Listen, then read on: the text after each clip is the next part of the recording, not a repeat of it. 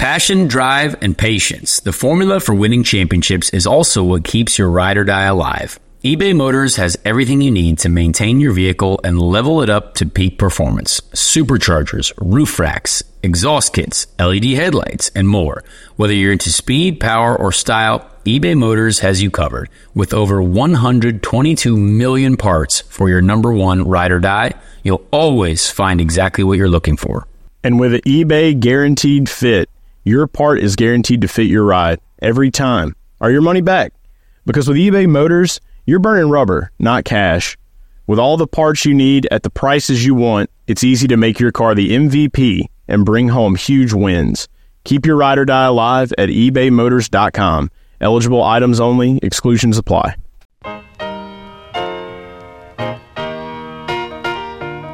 This is a production of Dirty Mo Media.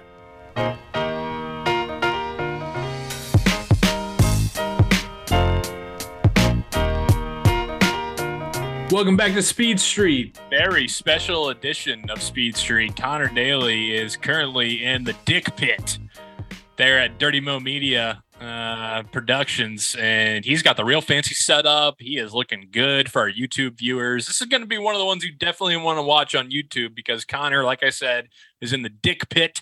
Ben is there as well. Take that what you will. Two guys hanging out in the Dick Pit. But we are back again on Speed Street. I'm just in Indianapolis. We are excited to be here. Week before Thanksgiving, we're heading into the holidays. Ooh. It is snowing in Indianapolis. We have a bunch of racing talk to get into. Formula One over the weekend, and wrapping up with NASCAR, obviously. Some news in IndyCar. We have audience questions that we're going to get into. So full show, a great one. Super excited about it. I'm Joey Molinaro, and of course, Connor Daly with me as well. How you hanging, my brother? Well, I'm staring down the barrel of a couple cameras, so this is much different from my normal setup of my 2016 MacBook Pro at the house. Yeah. So it feels good. Feels good to be in this very professional environment. In Charlotte for many, many days of simulating for the IndyCar program. We've just come off 2 days in a row on the simulator. My brain is about half melted, and I have one more day tomorrow before I can finally go home. So we're working on a lot. Trying to get our program, up to the upper echelons of success and happiness, and that starts with the off-season grind. So we're working away on things. A lot on the simulation side could be helpful. We hope it's helpful. But either way, once I get home tomorrow night after the sim, though, Thursday night, I don't go anywhere for a while, so I don't know what to do with my life other than record Speed Street episodes. So I'm very, very excited. Wow, for the home next for the couple holidays. Weeks. Home for the holidays, unless I decide to go somewhere. But I might just stay in Indianapolis and watch a lot of football and, I don't know, have Christmas coffees and Thanksgiving stuffings. Are you, is your lady, where do we stand? Are we doing Thanksgiving holidays together with the lady? What's going on? Well, I wish, but she has a lot of things to do on the work front in LA. So she's going to do her thing out there. And then I'm going to see her in Ireland when we go to Ireland in December, which is going to be a great time. So we're very, very excited about doing that. And just all kinds of happiness coming up in the future. It's going to be very, very exciting, Joey. That's awesome, man. I haven't seen that many sim selfies. You've kind of cooled it off on that, I feel like. Well, I didn't go selfie. I just decided to do steering wheel. I was just 2 days in a row. I'm going to post a picture of the steering wheel, and I'm going to add a song now for every picture of the steering wheel. So tomorrow there will be another picture of the steering wheel. Please tweet me or Instagram me if you have song suggestions to put on there. Very, very excited about it, just to get work done. And then one thing that I think is very, very exciting that we need to talk about right out the gate, Joey.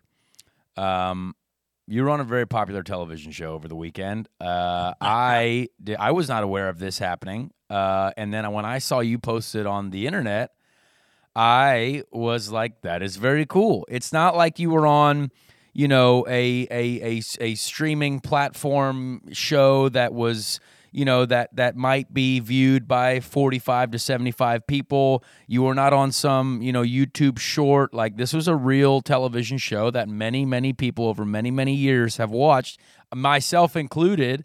You were on Family Guy. And let's be honest, that's pretty cool. I want to know how that even happened, first of all, because now, I mean, you were already the more famous host of this show. Now it's even tenfold that. So I want to hear the explanation of how this happened, and what was your first reaction to any person who said, hey, man, do you want to be on Family Guy? Yeah, dude, it was a very, very exciting weekend. I did, as these things happen, right? Like you kind of have to keep it on the low, keep it under wraps a little bit. Keep it out of the streets. Just because, yeah, you don't know, what's going to end up on the cutting floor. You don't know if, you say what episode you're in or something, and then they're like, we got to cut you now. You just don't know. So I kept it under wraps. But I was in this past Sunday's episode of Family Guy, just a cameo. I voiced Owen Wilson in a scene on this episode of Family Guy. And so if you want to check it out, it's on Hulu. They replay it there. It's very brief. I'll admit it. It was 2 words, but it was awesome. 2 more words than I've got on Family Guy. Yeah, voiced it on there, and I got the credit, at the end. My name was in the blue font, which was super cool. Like you said, I've been watching that show since probably way earlier than I should have been, with how inappropriate it can be. But everybody would sneak some Family Guy, So really, how it came about is I have become kind of pals. I'd say social media friends for sure. With one of the executive producers for Family Guy. His name is Alec Sulkin. Nice. Very, very funny man. Very hilarious. He's been working on Family Guy as a writer and executive producer and a voice guy for, I think, since it started. I mean, he's been one of the main guys. And so, well, to start, it the episode aired on Sunday in November of 2022. I recorded my part in October of 2021. Wow. So I've been sitting on this for over a year because that's how far in advance they work. That's impressive. Right. Now, did they have to get real Owen Wilson's approval to use fake Owen Wilson? No. Okay. Well, I mean, I don't think so. But I think I think under the laws of parody and satire, here in the great US of A, you can do those kind of things and make fun of public figures. And so I think they're good there. Otherwise, I probably just wouldn't have a job at all because that's, pretty much all I do. Yeah. Fair. So the executive producer, so Alec reached out to me in August or September of 2021. And he was like, hey, man, working on this episode of Family Guy, wanted to see if you had any interest in voicing Owen Wilson for us. And I was like, are you kidding me? Yes. Where? When? Like, I want to do it now. 1,000,000%. Yeah. And so he reached out and we worked it up together. And it was a process, man. It was because it was interesting because, I'm in Indy and they do all their work in LA. And so they had to find a studio that met their recording quality in Indianapolis for me to go record at.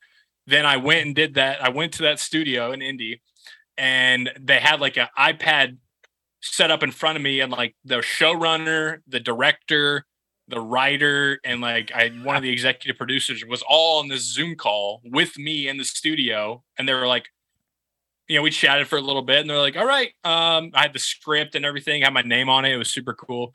And they're like, all right, yeah, let's let it rip. And so I just did 6 or 7 takes of Owen Wilson saying, oh, wow. And that was it. And so I've been sitting on it for over a year. And it came out on Sunday and it was a very, it was a dream come true. Really. It was a very big career mark for me. That's really cool, man. I mean, what a cool first of all, the fact that they're that far ahead of the game in getting things ready, recorded, having episodes teed up, whatever it is. Crazy. Very fascinating. I mean, that whole industry to me is fascinating, honestly. The whole, TV, television production, movie production, everything like that. Because it's Top Gun Maverick was filmed in 2019 or 20 and was going to be released in 2020. They held on to it for 2 years. Oh, yeah. And I was like, dude, how dare you keep that away from me? It's my favorite movie of all time. I had to wait 2 more years. Right. Hey, on both ends, it was worth the wait, I'd say. And it was funny because when I was in the studio getting ready to record, or maybe after I recorded, I got those 4 people on the call with me, and I'm like, all right, so, I know you probably can't tell me too much, but like, is this airing like next month or something? And they were like, oh no. I was like, what do you mean? They're like, yeah, this won't be until like next year, probably. I was like, oh, okay. Well, sounds good. So, it was, it was a super cool, super unique, super exciting experience. The pay for per word quota was pretty unreal. So I love that. Hope to continue that level. You know what I mean? And, well, let's be honest. A show like that, it's probably got a solid budget. I mean, when you've been running for literally ever since I've been alive, I feel like that's you should have a decent budget and. Yeah, pay the man. You know what I mean? Like pay this talented man what he deserves. We respect that. I'm that's very happy for you, Joe. I mean, you got a kid now to provide for. Let's just keep that going. We need to keep it going. We got to put him in college. You know what I mean? Yeah, dude, absolutely. Or in a racing program. Or in a race. Racing ain't cheap. Go easy on that one. Racing ain't cheap. Yeah, it's not. It's not. Man, well, that's what everyone tells me. Yeah, I think, and speaking of not cheap sports, Formula One was racing over the weekend. Very there we go. Exciting race. I know you didn't watch a second of it, which is totally fine. I did because I don't know what else I was doing. Oh yeah, I was at Marco Andretti's house. We were at a wedding over the weekend. That was really fun. It was a good time. Had a great time with Marco, Alex Rossi. Got to catch up with all those guys. Wonderful weekend of Nazareth, Pennsylvania. Enjoyed it all. Our friend Keaton got married. Incredible guy. But yeah, Formula One, honestly, a weekend of stories in Formula One. And again, if you're new to this show, we like to cover all motorsport because we're race fans. And being a race fan means that you can watch all racing. Doesn't matter if it's on the dirt. Doesn't matter if it's on the pavement. Doesn't matter if it's a bunch of rich foreigners in Formula One cars. You know what I mean? Like we like to support all of it. And it was an emotionally cool weekend because we got to see a wild story in qualifying. Now, if you're not familiar with the Brazil Formula One track, there's usually lots of crazy weather. There's weather, rain. There's always crazy rain races there. There's weather that can come in at any point. And we had one of those sessions in qualifying. We had a very, very sketchy, rain, but not rain, and then it started raining again, and this was, again, qualifying for the sprint race because for some reason F1 decided to introduce sprint races this year, which was interesting, but it's still the only qualifying session, so qualifying on the pole still means a lot, and to bring people up to speed, Kevin Magnussen ended up on the pole, and Kevin Magnussen was an IndyCar driver. To bring this back all full circle to how we love IndyCar, I remember walking to the grid with Kevin Magnussen, who was subbing for Felix Rosenqvist, I believe, in the McLaren IndyCar, the number 7 car, because Felix had gotten injured at Detroit after that big accident where his throttle's stuck and he ended up over big in the wall. And Kevin Magnussen had already been out of Formula One. He had been with Haas. He had been out of Formula One, and so he was giving IndyCar a try. He had tested with Ganassi, and, again, Road America, difficult track for me. I qualified at the back. So did Kevin. I think we started right alongside each other. And great guy, though. Had a great chat with him.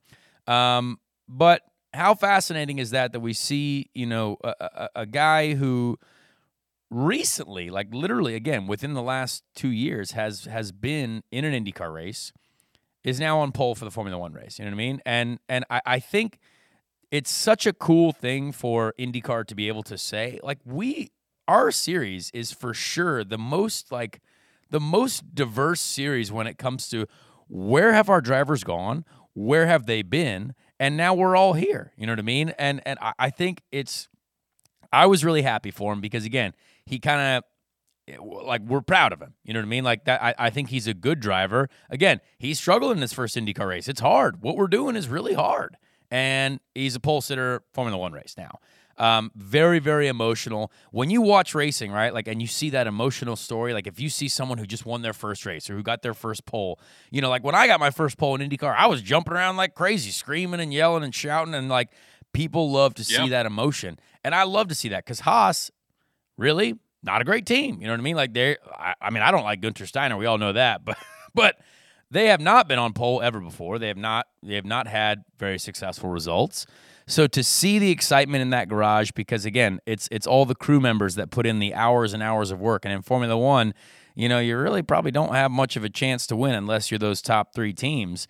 And to see that and the emotion and, like, people, you know, crying and happy, I like that. You know what I mean? It's like seeing, like, I compare it to like seeing a rookie quarterback get his first win or something like that, or someone, you know, anyone in any sport as a rookie or as someone who has struggled with things for years, who has not had the success, they get that bit of success. I mean, doesn't that like that? Is that something that you see, Joey, where you're like, hey, that makes me like I'm excited about that? You know what I mean? Like, I'm an emotional guy, maybe, I don't know, but like I like seeing something that pulls at my that my feel good strings. You know what I mean? Like I like that.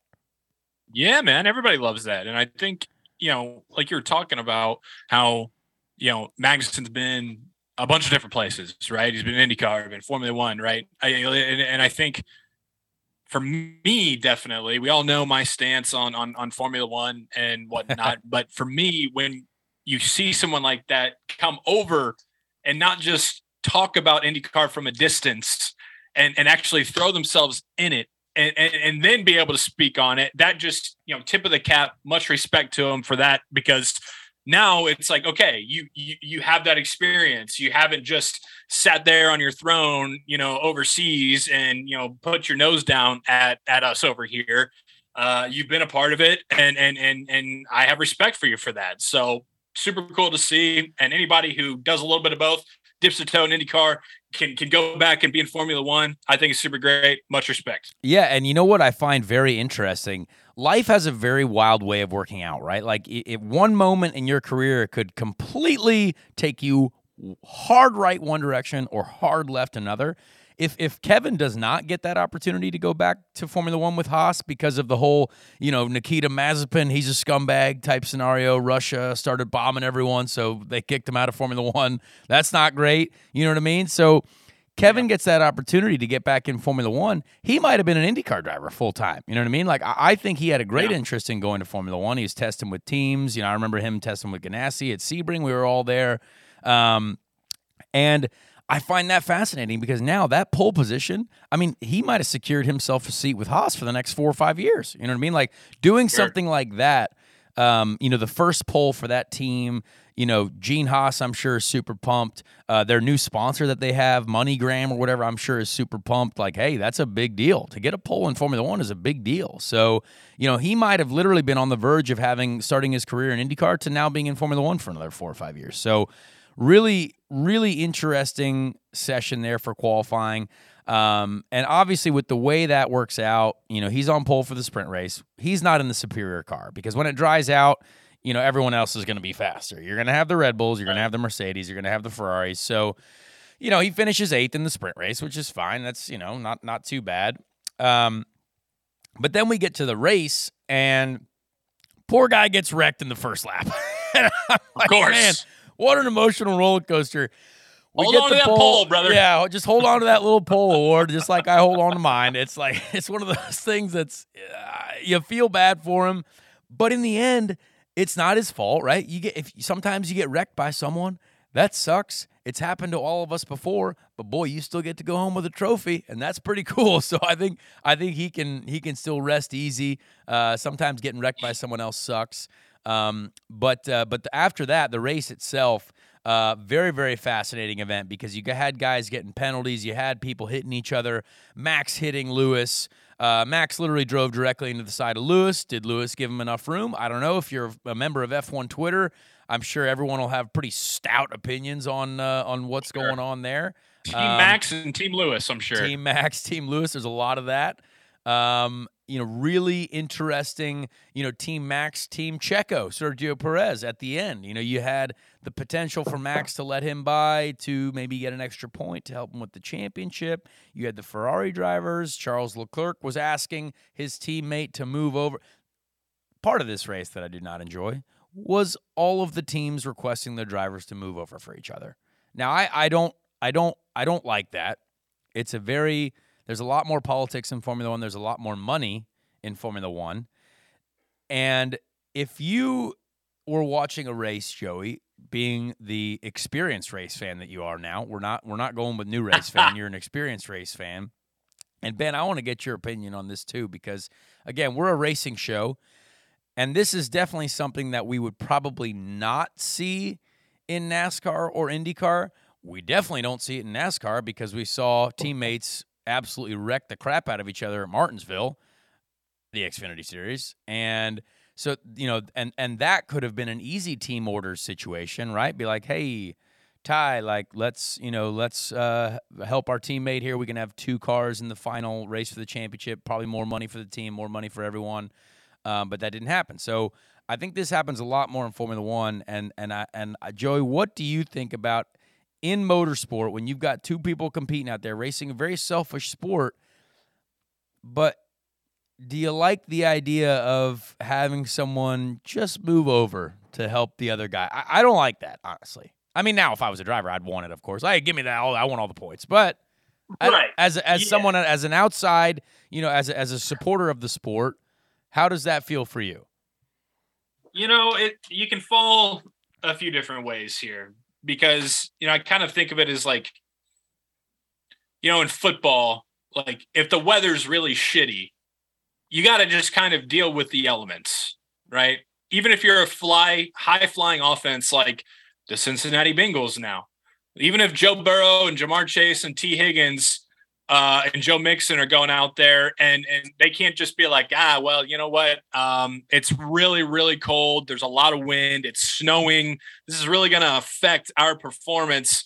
We're going to move this game to tomorrow until it's a little bit drier, maybe a little bit warmer, right? Like there's the elements that I feel like you got to have to deal with, right? Like when you're racing, you got to get around people, right? You got to pass people. You got to be first, right? Yep. But then at the same time, on the other hand, when you look at it, it's like, okay, kind of going with that same analogy with football, like you give the 2 teams in the Super Bowl a bye week in between the championship and the Super Bowl to hopefully let them, rest up, get healthy. That way you have the whole best product, best on best going for the Super Bowl, right?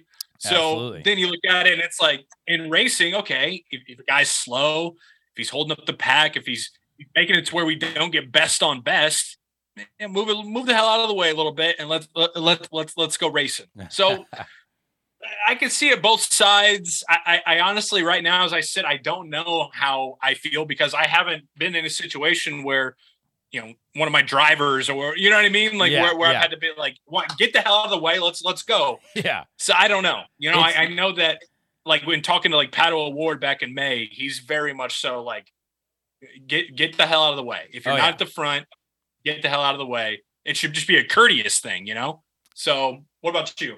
Well, I mean, I think in IndyCar, when I look at my teammate, right, like I think there are several things that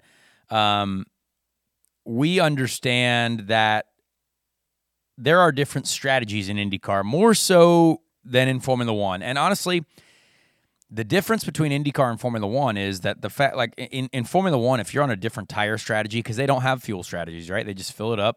And they race, and they're just tire strategy. So if someone's on a different tire strategy, it's very simple usually because of the DRS that they have to pass, which is again the rear wing opens up for their car on the straights, and they can gain like 15 miles an hour, something absurd, to help overtake. And so if a car is trying to go long on strategy and the teammate catches him, it's not going to be hard for that teammate to pass, right? Whereas like in our situation in IndyCar, sometimes like our tires, Firestone tires, are good enough to where like if we're saving fuel and our teammate isn't, it still might be difficult for them to pass us if we're good at saving fuel and being defensive at the same time. So, I think we have that mutual respect. I think there has been several times where I hear on my radio, like, hey, that's your teammate behind you. You know what I mean? I'm like, I'm aware of that. And I would say that I would like to consider myself a good teammate because, again, I I've always been, I feel like, too nice of a guy, certainly in life and in motorsport. But I hope that at some point that like comes back and helps me out. You know what I mean? Because I think there have been a couple times where Rinus, karma. Well, yeah, where Rinus has been a good teammate to me, and so has Ed. You know what I mean? So I like to repay that. Ed especially has actually been always really good. Certainly at Iowa, he's helped me out. St. Louis helped us out there. And I know at Indy, it's a little bit different at Indy. It's a different place, different style of racing. But I think you have that with your teammate. So I don't necessarily, like, let's say if they were, if there was a championship battle and for some reason I wasn't involved or was, and we're at the last race and I'm about to win, and they like need me to like let him by to win the championship, I don't think I'm doing that. Because like if I'm trying to fight for my first win or even any win after spending years trying to fight for wins, I don't think I would be super thrilled with doing that. You know what I mean? But that's, now, what are the repercussions there? I mean, like, what does that look like? Is that, I don't know, right? Like I think at the time you'd have to be like, I understand, but I'm sure there's going to be some salty humans, right? So we'll see. I like the idea of, race, just go for it, race each other respectfully. But like Ben, as someone who is, you're also a race fan, we know you're an experienced race fan. What do you think of it? I mean, you've watched some Formula One before. Did you find what Max did to Sergio a bit, yikes, that's not great? And then Carlos to Charles, you can't give up an F1 podium. It's so awesome to be on the F1 podium. It's a meaningful thing. What do you think? One thing I wanted to ask you is Sergio going over to Red Bull from Racing Point / Force India / WT, whatever all it those was teams, called, all the pink, a lot of pink. Him going over there, is there an expectation that obviously he's going to be the second driver to Max Verstappen? There's no way they're going to put him over Max in any situation unless the points are just that big of a spread. Is the expectation for Sergio to let Max, no matter what, is that going to be established right when he goes to the team, if you even have an idea when it comes to team orders? Because it seems like unless he's ahead and Max has an issue, like, he's not going to get the benefit of the doubt with that. It's a fascinating thing because, again, we don't have that in IndyCar, right? Like, I think there are a lot of people, and I actually had a young driver. I was talking to this young driver from F2 who was asking about IndyCar and stuff like that, and he was asking about, Indy Lights, and he's like, well, I want to be the number one driver at that team. And I was like, I'm not going to lie, man, I don't think it's really as much like that. There's a thought in your mind here in the States. Like when I was in Indy Lights, you're like, oh, well, I hope I get, the best stuff. But I was on a team with Joseph Newgarden, Esteban Guerrero, like two really good guys that were like, could also win the championship. And how does Ganassi say they have a number one driver? Well, they have Scott Dixon, so that's obviously number one. But like all those guys are like potentially able to win races, you know what I mean? So I don't think that happens as much over here. You see Penske with, several, all three drivers almost with the ability to win a championship. So the sad part about Formula One is Checo for sure is number two, right? Sergio Perez for sure number two driver. Max is obviously the guy. But every team has to have two drivers, right? So you have some of that support. And I think now I like Max a lot. He's been a good friend of mine for a long time. He's always been really cool to me. But what I think he did there for Sergio was definitely not awesome. I'm a little bit like, hey, you know what? I understand that for some reason he was thinking back to, and I don't even remember this, but like apparently Sergio purposely crashed in qualifying. I was going to ask you about that because he mentioned that in an interview, and it kind of came out later that he's like, he purposely wrecked in qualifying. I'm like, is that really something you're going to bring up after you've already clinched the championship? Yeah. Like, that's still on your mind, or is that just the type of guy that Max is? And Sergio helped Max so much to win his first championship. He even said that. He's like, said it. He's like, I'm the reason you won a second championship. Or you wouldn't have two if I weren't here. I was like, ooh. And like the radio message during the final race of the season last year, Max Verstappen, tell Checo he's the best or he's awesome. And I was like, wow, how quickly we forget these things. Yep. You know what I mean? It was fascinating. So yes, there is a number one and number two driver, which is a shame. Now, it doesn't seem like that as much in Ferrari, which I like, you know what I mean? Like, there wasn't a big argument there. It's like, hey, everyone's fighting for, track position. And honestly, Mercedes, it seems like both of those guys are pretty even. To see George Russell get the win, his first win, again, two kind of emotional stories, I would say, during that weekend is Mercedes finally winning a race, Kevin Magnussen on the pole. I think there was a lot of great things for Formula One that weekend. So good for them. They're the only ones that are still racing. So realistically, that's the only like happening stuff we can talk about. But I thought it was a cool weekend to see the results. It was cool to see, some drama, some all kinds of different things. As they wind down their season, they've got one round left. Obviously, Max is just partying every weekend because he's already won the championship, which is kind of nice. Like, imagine, Joey, let's say you win the Super Bowl week 14 and you're just still playing 3 games out. Like, is that kind of wild? Like, what a wild thing. Yeah. Yeah. Like, you could just have guys showing up completely hungover, like, well, I guess we're going to throw the ball this week. I don't know. Yep. Yeah. And as a fan, so like, as you know, obviously Max has a lot of fans, shit ton of fans. Like, what are they experiencing right now? Are they celebrating too? Are they like just chilling? I mean, what's going on in their head? I don't know. I find it a fascinating situation because you've got like they tune it into these races, even though the championship's secure. I mean, it's a very weird thing. Yeah, it is. I don't like it that it can be clinched that early because imagine, we had so much drama in the IndyCar Championship. We had so much drama in the NASCAR Cup Series Championship, obviously always going down to the last round. But I guess, well, for lucky Formula One, they have things to talk about, like Kevin Magnussen getting pole, like George Russell winning a race. And, who knows? I think something that they're focusing on is this is the first season, I think, ever that Lewis Hamilton hasn't won a race. So, like, that's a big deal for them story-wise because, like, he has one more race to try to get a win to keep his record going of winning a race every season, which is, again, to be honest, that's an interesting story for me to follow. Like, I kind of want to see that keep going. I think it would be cool to see Lewis win to keep that streak alive. But if he doesn't win, I want to see someone else win. I don't want to see Max win. I don't want to see to be honest, I like both of the Ferrari guys, so like I wouldn't mind seeing them win. I just don't want to see Max win because he's already won everything. So let someone else have a celebration moment. Let someone else enjoy the spoils of victory because Max is champion of the world. He's making, $200 million or something, $500 million, something insane. So yeah, let someone else enjoy the spoils of victory. Has he already gotten the win record, or is that something that in a season? Yeah, because I know they were talking about that in the conversation. Right? I think he has. I think he already did. Yeah, but honestly, I'm not a fact checker, right. So who knows? Who knows? Anyway, Formula One, that was cool. For all those folks who love Formula One, or who are new to Formula One, we like making sure we just get you up to speed. And we want to keep that going. We love motor racing. So other news, speed on Speed Street. We love the speed on Speed Street. Exactly. Some interesting news out of our camp, out of the Ed Carpenter Racing stable this week, which I found out via an Instagram post yesterday on the simulator.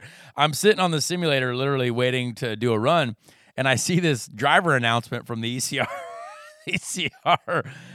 social, and I was like, "Huh." Is someone getting replaced? I was like, I didn't know what was going on for a second.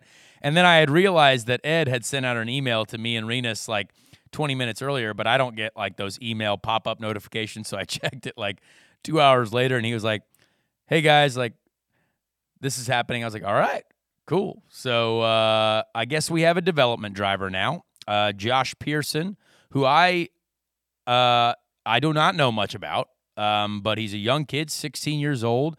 And from the looks of it, he's probably already done like way more racing than I've done. He's done like World Endurance Championship stuff, sports car racing. He's going to do Indy Lights. And good for him. I like this. I think IndyCar teams need more of this. I think if there's a development driver role like Formula One teams have, Formula One teams, almost all of them have a young driver program. They've got a system where they have people on their roster. They give them the cool shirts and the cool suits and stuff like that. I think that as a one-time young driver many years ago, I think it's cool. So good for Josh Pearson and his family to be involved with us and our team. And He has a goal of being an IndyCar, which is awesome. I'm a very much encourager of that next generation to get to IndyCar, because I've enjoyed my time in IndyCar, and I hope to enjoy a lot more times. But yeah, cool for the team to have a young kid in the pipeline. He's going to go to Indy Lights, which is great because more and more drivers in Indy Lights is good for IndyCar. So I think I met Josh at Portland last year. He was hanging around with us. I'm not going to lie, I don't remember. That's on me. But good for Josh. I'm sure we'll see him at the races. And yeah, that's an exciting thing. So follow Josh Pearson through his Indy Lights stuff this coming season. I think Indy Lights is going to be an exciting deal. So we have a development driver now, Joey. Maybe we'll sign you up next year too. Not me. Maybe we'll sign my boy. Your son. We'll sign 15 your son or up to 16 years. Get it on right? a napkin. 2038, he's going to be an IndyCar. Yeah, exactly. So is that does that kind of signify business is doing well for ECR? I mean, when you have a developmental driver like that, I mean, what's the status there? So what I think that does is if he tests, like they mentioned that there might be a test day for him to do in the IndyCar next year. What I think that does help us with is it does get us an extra test day. So IndyCar has this interesting rule, I believe, where if you run a rookie driver or like an Indy Lights driver, you get an extra test day. So again, that's helpful for us as a group. So I think that's a smart move by Ed to say, hey, look, if we have a guy and we can get an extra test day, that can only help us as a team. So, we can, and since Josh will be kind of in-house with us, right, he's going to be kind of experiencing what our engineering department is like. Maybe we can have him look for certain things that we're trying to get out of the car, and maybe that'll be helpful. So I think it's a smart move overall, and we're all just trying to be better, right? So that this could be another helpful step. Nice. Yeah, that's good. I like it. That's exciting. Get young blood, fresh meat, as they say. It's always good.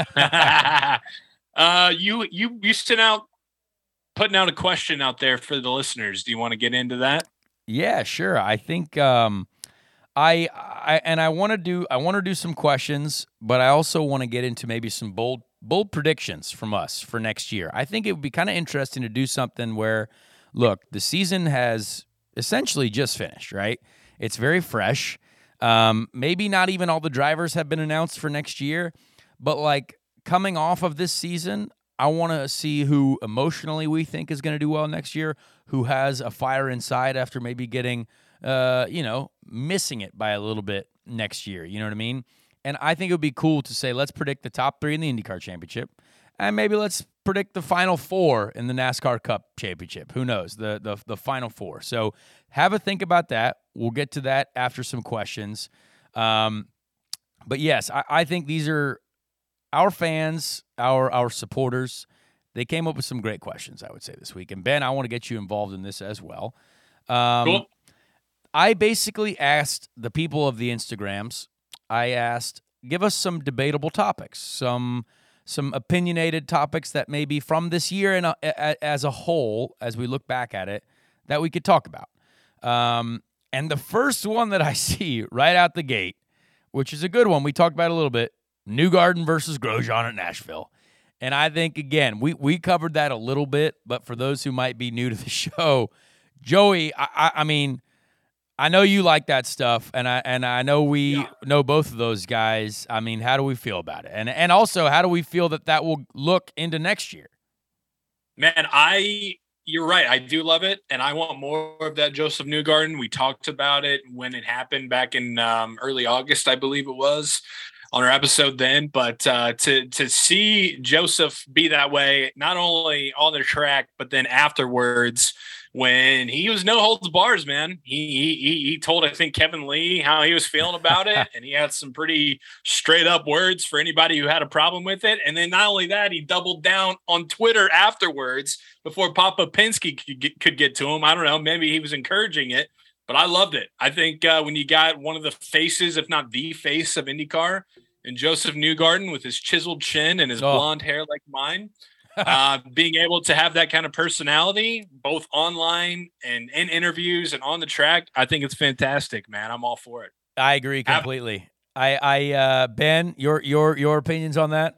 Anytime you get a Penske guy that gets riled up, I'm all for it. Yep. Because any of those guys, when they get fired up, maybe I haven't really seen Scott fired up. I'm sure you have. Oh, yeah. I Especially absolutely after a love couple it. beers. Yeah. Okay, love that. I agree. We need about 10 times more of that in the world. Another question right out the gate, which I think is a great topic we've talked about before, and it's very simple. Which driver would we like to see at the Indy 500 next year? Like, which new driver do we want to see? I mean, I'll start right out the gate, which it seems like these rumors have died down a little bit about Kyle Busch and Kyle Larson, which is a shame. But either one of those guys for sure. And I think to generalize it, anyone from Formula One, anyone from NASCAR. Just bring them. Like it doesn't matter what it is.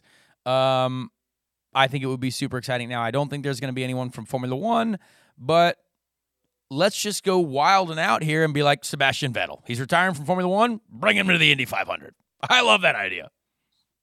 Yeah. What about you, You covered it. You can't say much better. Like, it's pretty simple. Anybody from those two series, but I think I'm going to stick with Kyle Busch. Yep. I think that would be entertaining as hell. I think he would be one of the guys, just like he does in NASCAR, to kind of come over, have two middle fingers out, wear the black hat, kind of, if you will. And I think it'd be hilarious. So if it's not somebody from Formula One, then I say Kyle Busch.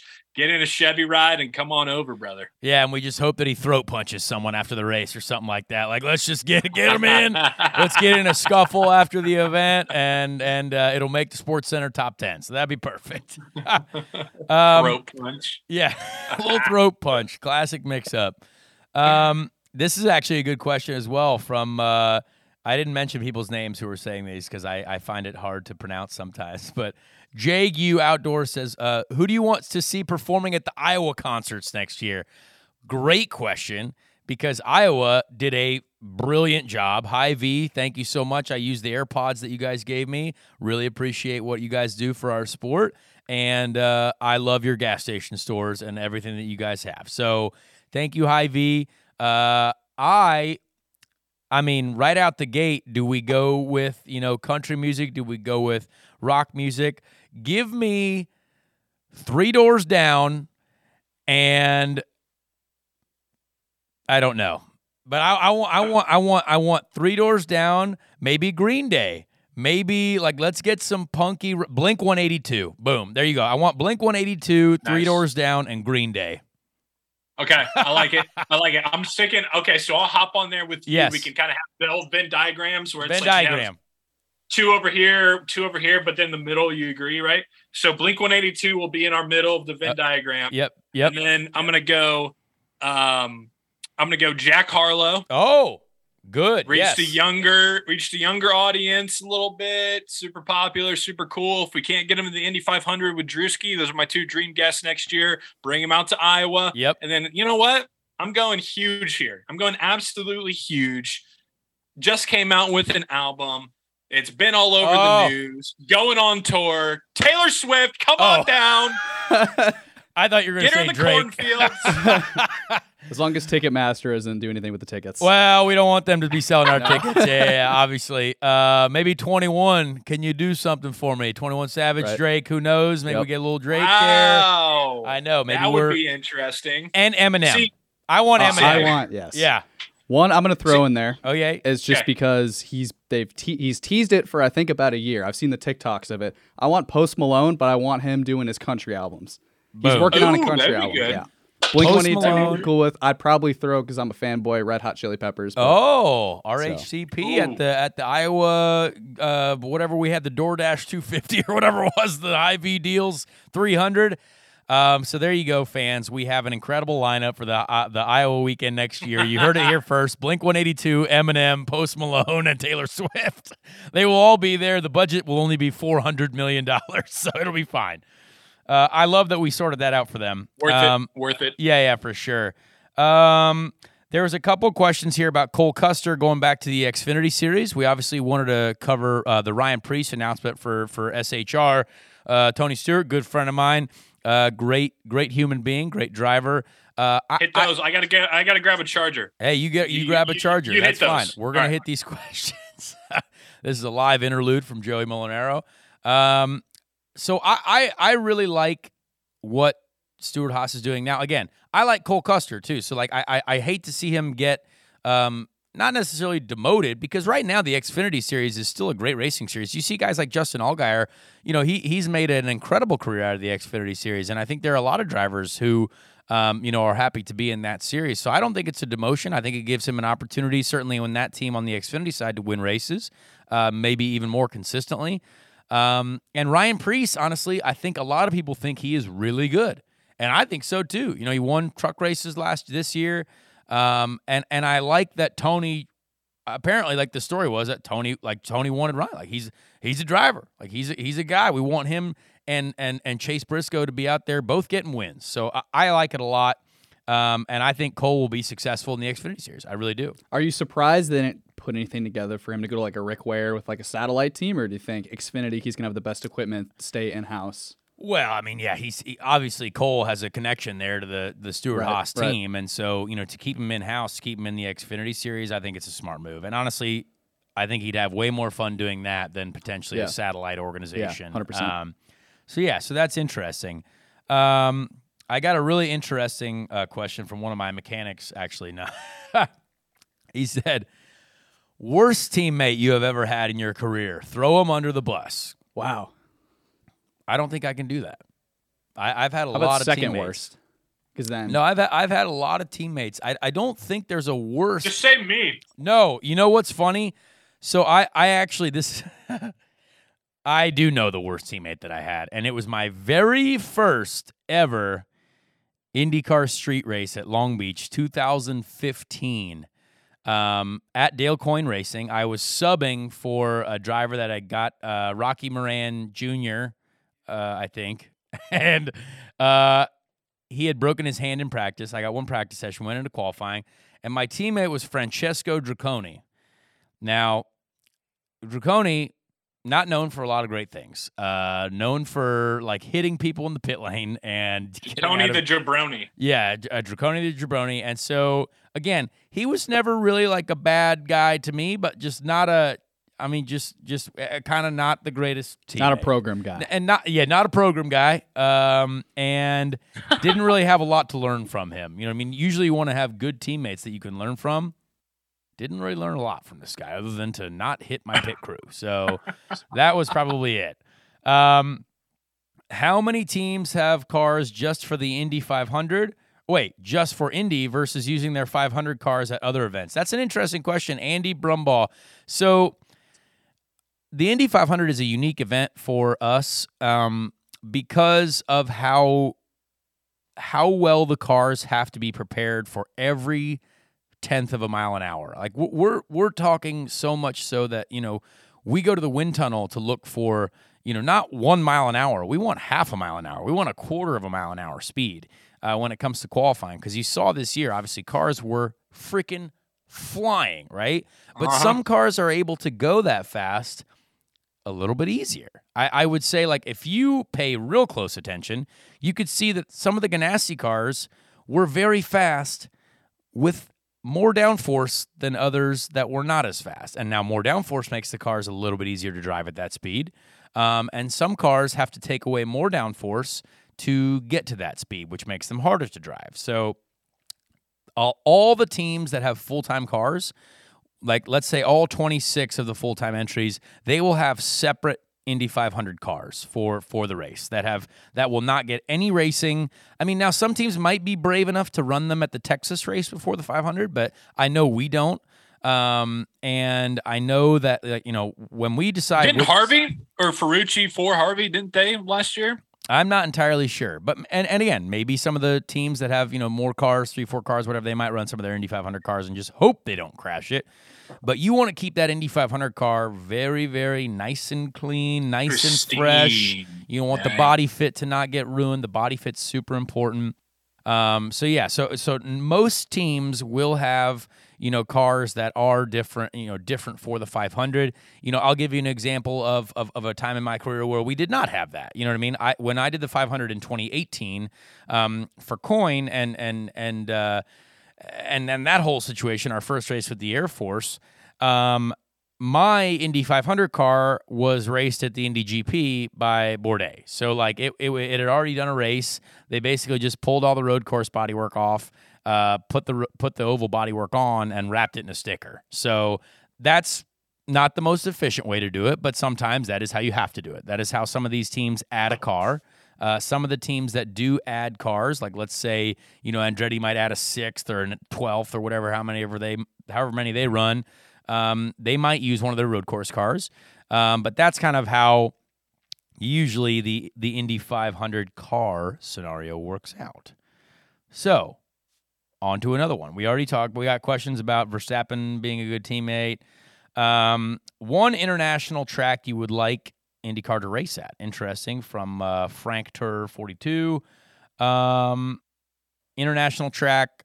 Right out the gate, it was interesting. Dale Jr. brought up an interesting idea about NASCAR going to the Brands Hatch Indy circuit in England. I think that would be a great idea, honestly. I love that. International track, we need to go to Spa. Let's go to Surfers Paradise in Australia, and we need to go to Mexico. Like, I'm not going to lie. And even Argentina. Hey, let's, real quick, I know we put a lot of pressure on IndyCar and the marketing and the social media because we're fans.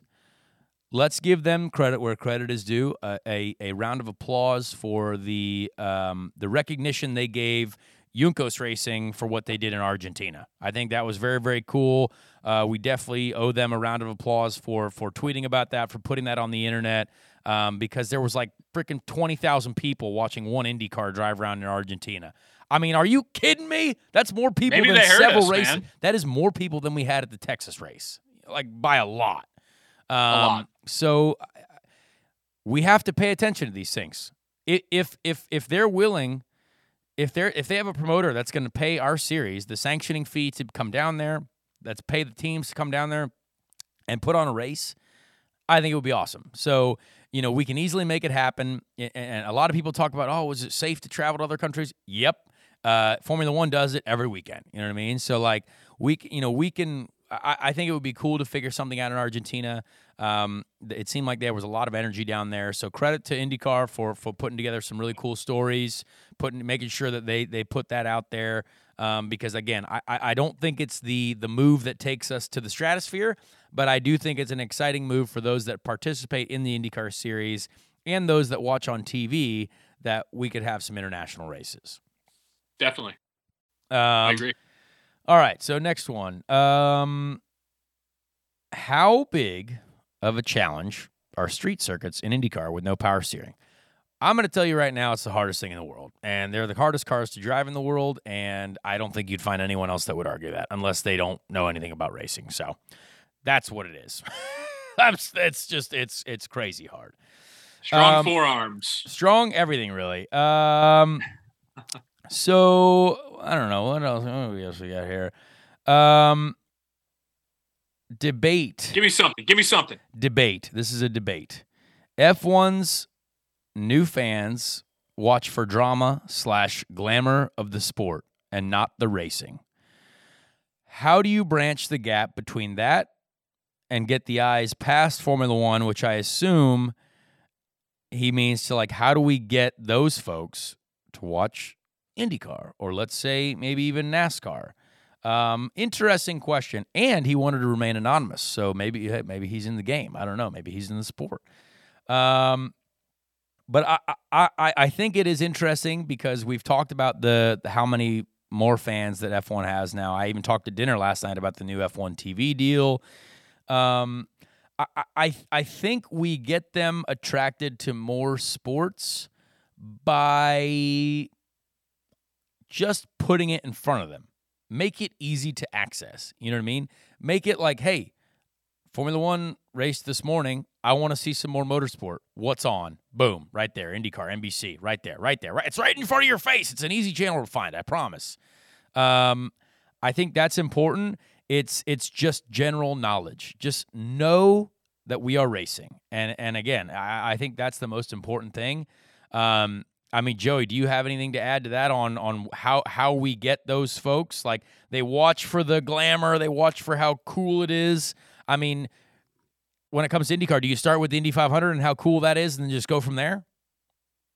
Yeah, I mean, definitely highlight that, highlight the personalities like we talk about. But I think the biggest thing, again, speaking from experience, from going from a new race fan to an experienced race fan, like we say, is having some sort of program, some sort of giveaway, some sort of influencer-led or driver-led, if you can, way, like a package almost, to be able to get these people at like the in-person experience. Yes. You know what I mean? And be able to get them the in-person experience to see how cost effective it is, how insane it is, how cool it is, get them there to see how fast it is in person, how much driver access you get, the full weekend, right? And show them that it's like not even a third of what you would pay for a Formula One weekend like that, right? Oh, yeah. Now the question would be how to get them interested in wanting to do that. That's where I think that like an influencer-led type of thing, you know, I throw my own hat in the ring. You know what I mean? Yeah. Like, hey, come with Joey to Indy 500 qualifying weekend, and I'm almost like a tour guide, and I bring people around. And here's Connor Daly. Hey, Jack Harvey, what's up? Hey, Alexander Rossi, what's happening? You racing Formula One, now you're an IndyCar. You know what I mean? Like, and there's plenty of others out there, right? But I mean, I think our conversation with Boston Scott last week. Oh yeah. You know what I mean? That's another thing that just shows like he's a professional athlete in the most popular league in the world. Well, definitely in America, but one of in the world. I mean, we saw what they were doing in Germany last week. Holy hell. Huge. Like, the NFL is definitely worldwide. But my point being is that he plays for one of the top teams in the top, if not one of the top sports leagues in the world. And he was fascinated by IndyCar because he was there, because he experienced it. And I think that's really, really, really important, how to bridge that gap between just getting them there, not only having it in their face, which is important when it comes to the marketing, the promotion on TV, on the internet, but again, having some sort of program, having some sort of giveaway, having some sort of athlete or influencer-led thing to be able to get people on site. That'd be grassroots for me, and I think that's important. Now, you brought up an interesting point, which I find, which I wanted to get to at some point, and this is a perfect way to get into it, is the cost of going to a Formula One race, right? The cost of doing that. We've seen recently some of these ticket packages for the Las Vegas race next year. People are talking about this Las Vegas race next year as if it is almost like you're going to go see Zeus compete against Thor. Like it's some wild, like you're going to see the Greek gods competing against each other, and we're going to sell tickets for, we don't care the price. I mean, the MGM Grand, I think, they're offering a ticket package or a I got one weekend for you right package. here, yeah, it's $1 million. $1 million. This is what it is. My buddy who is getting married next year, he didn't realize that this race, he's getting married in October. He didn't realize that this race is in November, but he sent it to us and he was like, bachelor party. And it's the win. And they're selling a $1 million package for the Grand Prix in Las Vegas. It includes a 4-night stay in a 2-story room, 24-hour butler service, a Jeroboam of Dom Perignon, complimentary spa and golf. I don't know what a Jeroboam is. It's is that a measurement tool? Is that like bigger than a quart? I don't know. What does it's that capitalized, so it must be important. I don't know. A complimentary spa and golf access, 3-day paddock club access. The package covers 6 people. So 1 million divided by 6. Quick calculator math here. Cheap. For cheap. It's only a cool $166,000 per guy. Now, the funniest part about that, oh wow, they get paddock club access. You don't even get to go in the paddock. Like that, like the paddock club is not the paddock. So all you get to do is have a cool lunch and like breakfast, and like you get to watch from a suite. I'm like, that is, I mean, I think, to be honest, maybe this event is going to make all the money back in year one, and they don't care about the future, because once they make back the investment, because again, Vegas and whoever in Formula One, they're losing a ton of money by building this track. They're having to repave the entire city of Las Vegas, essentially. They're having to build stuff. And again, that's a big investment, right? So maybe with all the hype that they have around F1 right now, they are going to absolutely milk the crap out of that, and they're going to make all their money back in year one. And for the next year, they're like, well, we don't really care how many tickets we sell because we've already made back our investment. So now it's just a profit. But the problem with that is, once if they get away with selling all these packages for millions of dollars, they're going to keep doing it, because they're going to keep doing it until the demand goes down, right? And so I find it fascinating, because hearing the prices of some things and seeing friends, I've even seen some friends that put on their Instagram story, just bought 2 tickets for the Las Vegas race, $8,000. I was like, I would never buy a ticket for anything. I don't care if it's Taylor Swift, Drake, Eminem, I mean, I don't care if it's every musical artist that is the best in the world. I don't think I'm paying for that. I mean, it's insane, because I don't know if the rewards or the what you get to see is worth that much. Like, it's cool to go to a Formula One race, but I'm gonna I don't know. So again, I hope that it's successful for all of motorsport in general. But I find it just astounding that they are going to charge, and certain people are going to charge. Like, that's obviously the high end. Like, we're talking, there are a bunch of people in the world who have enough money to literally use it as a toilet. But I mean, for the regular race fan, I don't think it's as appealing. After year one, maybe year one you go and you're like, hey, this is my Christmas gift to myself, my family, whatever it is. We're going to go and we're going to have a great time. But after year one, I don't see it being sustainable. Yeah, I mean, Graham Rahal, when all that was going on with Colton a few months ago, Graham Rahal tweeted it. It's not a sport for us. They make that clear. It's an elite sport. It's a sport for movie stars, musical phenomenons, football team owners, old oil money, investment bankers off Wall Street, right? Like yeah. That just is what it is, and those prices reflect that, obviously. Whereas, I'm looking at it right now for the Indy 500. If you get a silver badge, you're walking around pretty much everywhere. You can upgrade to be able to have the pre-race pit pass as well, and you can do all that for $1,500. Yeah, right. But if you don't want to do that, it's like $500 for the whole month. Exactly, to be able to go wherever you want and have all those experiences. So yeah, I mean, it's a fascinating thing to talk about, and and every week there seems to be more that comes out. And I actually have a good friend of mine who was the team manager at Carlin's IndyCar team. When I was on pole with them and got to do races with them, he's actually working at the event in Australia, or not Australia, in Las Vegas for that. And so it's been interesting to hear from him as well. So we'll keep an eye on that. We'll keep an eye. Maybe we'll give you some Groupon deals, or maybe there's going to be a deal on. Maybe there's a discount code somewhere. Who knows? I thought if there's any deals, I can assure you, me and Connor are going to take them. Sorry, guys. Well, I'm not, but we'll see. I thought this is a good question, and it's from Jensen Perkins. What are your top 3 favorite moments from all of motorsport this year? Great question. I will start out because I did get to look at this a little bit earlier, and I don't know if I've narrowed it down to 3. But I mean, you have to say Ross Chastain at Martinsville. I think there's no doubt that is number 1. That was the coolest thing I've ever seen, and just the craziest thing I've ever seen. And to dip into IndyCar, I would say the Indy 500 was, I mean, just in general, the last sequence of laps. Although it ended under yellow, I think it was cool to see Marcus, a new winner of the Indy 500.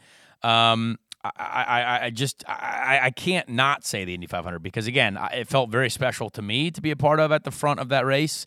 And then number 3, I mean, I actually think seeing Kevin Magnussen get the pole in F1 was really cool. I found an emotional connection to that was just, hey, I like that. I like to see an underdog story. So those are probably three moments for me that were some of the biggest ones, unless I'm missing some at the beginning of the year. I think Joseph Newgarden passing Scott McLaughlin last lap of Texas was pretty cool. That was like hey, we got an exciting Texas finish, which we've needed. There was a lot. So I'd say my top three: Chase Briscoe winning at the beginning of the year. Love that as well. That was on my list.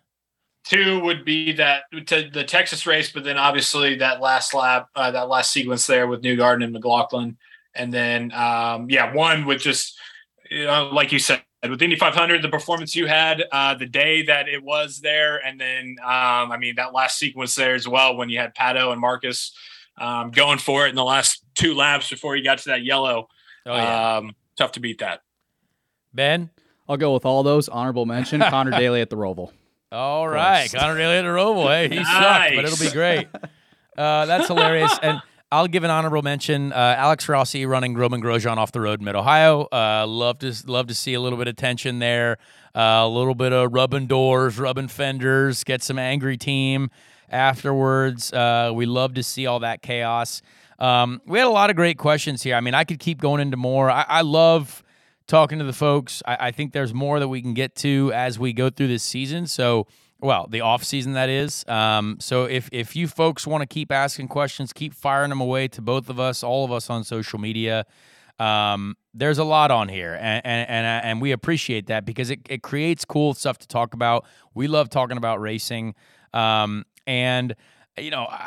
question that was interesting here that I wanted to get to before I get on, which was funny, and I don't know if you've seen this, Joey, but there was a new e-scooter championship that launched this year. So essentially a bunch of birds and limes that people are racing around racetracks, my cousin being one of the racers. My cousin, Nikki Daly, she rode for Carlin in the e-scooter championship, and I thought it was kind of cool. I'm not going to lie. I've rode plenty of bird scooters. I've rode plenty of lime scooters in my life because I lived, downtown Indianapolis. I like a little easy transport. Joey, how do you feel about scooter racing? Yeah, man, I thought that was just downtown Indianapolis after a Colts game. Yeah. I mean, I wasn't aware that... after a night at the Tin Roof, yeah. Yeah, exactly. I wasn't aware that was a thing. I thought, hey, you see those people driving around downtown Indy, they're all e-scooter champs, the way that they ride on those things. So good for your cousin, though, man. That's fantastic. Yeah, Hell Nikki finished in the top 10 in the e-scooter world championship, apparently. So we love to see those things. I was going to say, I hope your cousin wasn't the one that was in the clip of the bump and dump. I don't know if you saw that. The two that went together and just absolutely wiped each other out. No, she was not. Chicane. But she did use a little scooter pit maneuver, I believe, at one point, got the lead, won a heat race, no big deal. Nikki Daly, superstar scooter racer. So I think that's fascinating. The whole thing is just, if people watch it, awesome. I love to see the internet clips on it because it does look funny seeing a bunch of people race scooters. But again, I love racing. So if we're racing something, I'm going to watch it. So MotoGP sweating right now. Baby. MotoGP is sweating. I don't think they're sweating. But again, if you haven't seen the e-scooter championship, definitely check it out. They've got great social clips. They've got great content to see. Nikki Daly rides for Carlin. Now there are 2 members of the Daly family who have been a part of the Carlin team, which is really, really cool. So had to get a little bit of the e-scooter championship coverage in there because I think it was great. That was, I think we can wrap up with questions there. We've had a great episode. Joey, is there anything else you wanted to get to before we get into the Ricky Treadway Random Indy 500 Driver of the Week? No, bro, I think we're good. Definitely looking forward to next week's episode. Our Thanksgiving episode last year was a lot of fun. Yes. And I'm sure we'll have a lot of good topics for next week as well. We're going to put a lot of thought. The questions, a lot of the thought. The audience interaction. That's fantastic. So let's get to our guy. Yes, the Thanksgiving episode, we will come up with some clever holiday topics. You can listen to the episodes as you're traveling to see family. You can listen to the episodes as you're maybe sitting at the dinner table. Who knows? Maybe there's not a lot of chatter going on. Maybe you all know everything about each other, and you would just want to listen to an episode of Speed Street. Who knows? I like it. We sitting here at the Dirty Mo offices, the Dirty Mo HQ, looking at an incredible facility full of NASCAR Xfinity excitement, or actually nothing because it's the off season. I asked I said, hey, Jason, what year should we go with? I went with it, and we went with 1978. We got a year suggestion. 1978. Now, this is the year that Al Unser won. A year that Al Unser won, and we have definitely mentioned drivers in this field before. But I chose one that, again, I know this name, but it's an interesting story, and we're going to go with Spike Gelhausen. Spike Gelhausen or Gelhausen, I don't know how you pronounce it. American fella, finished 29th. And now Spike, let me go to the Wikipedia arena. Spike tried to qualify for a lot of Indy 500s. Spike was from 1976 to 1988. That's a lot of Indy 500s. And counting how many that he did not qualify for is tough. So 1977, qualifying crash, which means you don't make it. 1981, 1982, 1983, 1986, 1987, failed to qualify. So tough run for old Spike. And then in 1988, practice crash prevented him from qualifying. So again. Hey, but you know what? 1980, our guy Spike started 4th. Yeah. But he finished 29th. That's okay, though, because in 1979, started 31st, finished 10th. Top 10 day for our guy. Top 10 day. Yeah. So what an interesting I mean, people, I think there are going to be many more drivers that we get into that we see this, right? The Indy 500 back in the day, back in the 70s, 80s, there were so many people that tried to qualify, and it's so hard to qualify for the Indy 500. I mean, even now, Fernando Alonso didn't make the race, and there's only a couple guys that don't make the race when we do have more than 33 cars. So, interesting, an interesting history the Indy 500 has, and I find it fascinating. I love that we get to learn a little bit more about it every time. He had 79 career starts, including obviously the Indy 500 in 76, and then 78 through 80 and 84. Finished in the top 10 15 times with his best finish of 4th position in the 1980 race at Ontario. I don't know if that's Ontario, California or Ontario, Canada. So who knows? But really, really cool. Great to learn more. Yeah, I gotta give a shout out. I mean, you love his full name is Daniel William. There you go, Gelhausen, and he went by Spike, but he's born in Jasper, Indiana. You have an Indiana boy understanding and honoring and seeing the importance of the Indianapolis 500.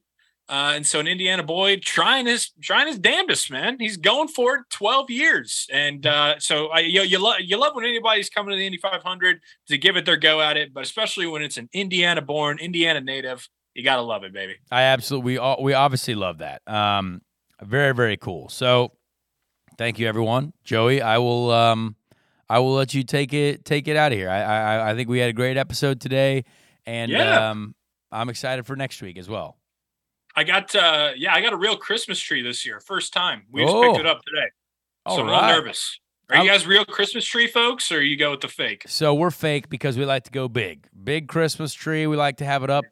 Like my mom already has it up at her house. So like she's going to have it up most of November, all of December, probably halfway into January. That's just what we do. I mean, I love Christmas. I got my Christmas Starbucks this morning. Like I'm very, very excited about it. Can't wait to, do some Christmas things with my lady, with my family, all kinds of excitement coming up. It's going to be a great off season. We should do a Speed Street Christmas bar crawl.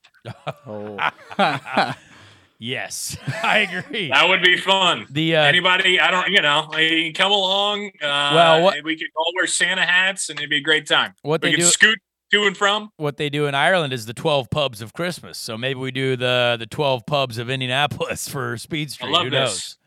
That'd be great. We're gonna have to find some pubs, but we'll just start at the Oakmont and go from there. All right. This has been a great episode. Like Connor said, be sure to give us a follow on socials at Speed Street Pod, Instagram, Twitter. You know the deal. We'll have the video episode up on Dirty Mo Media the day after on YouTube. And give us a rating, give us a review. We're continuing this thing. You know how it is. We appreciate you as always. And we'll talk to you next week for Thanksgiving week on Speed Street. Check out Dirty Mo Media on YouTube, Twitter, Facebook, and Instagram. Dirty Mo. You're going to do it. You're going to win it.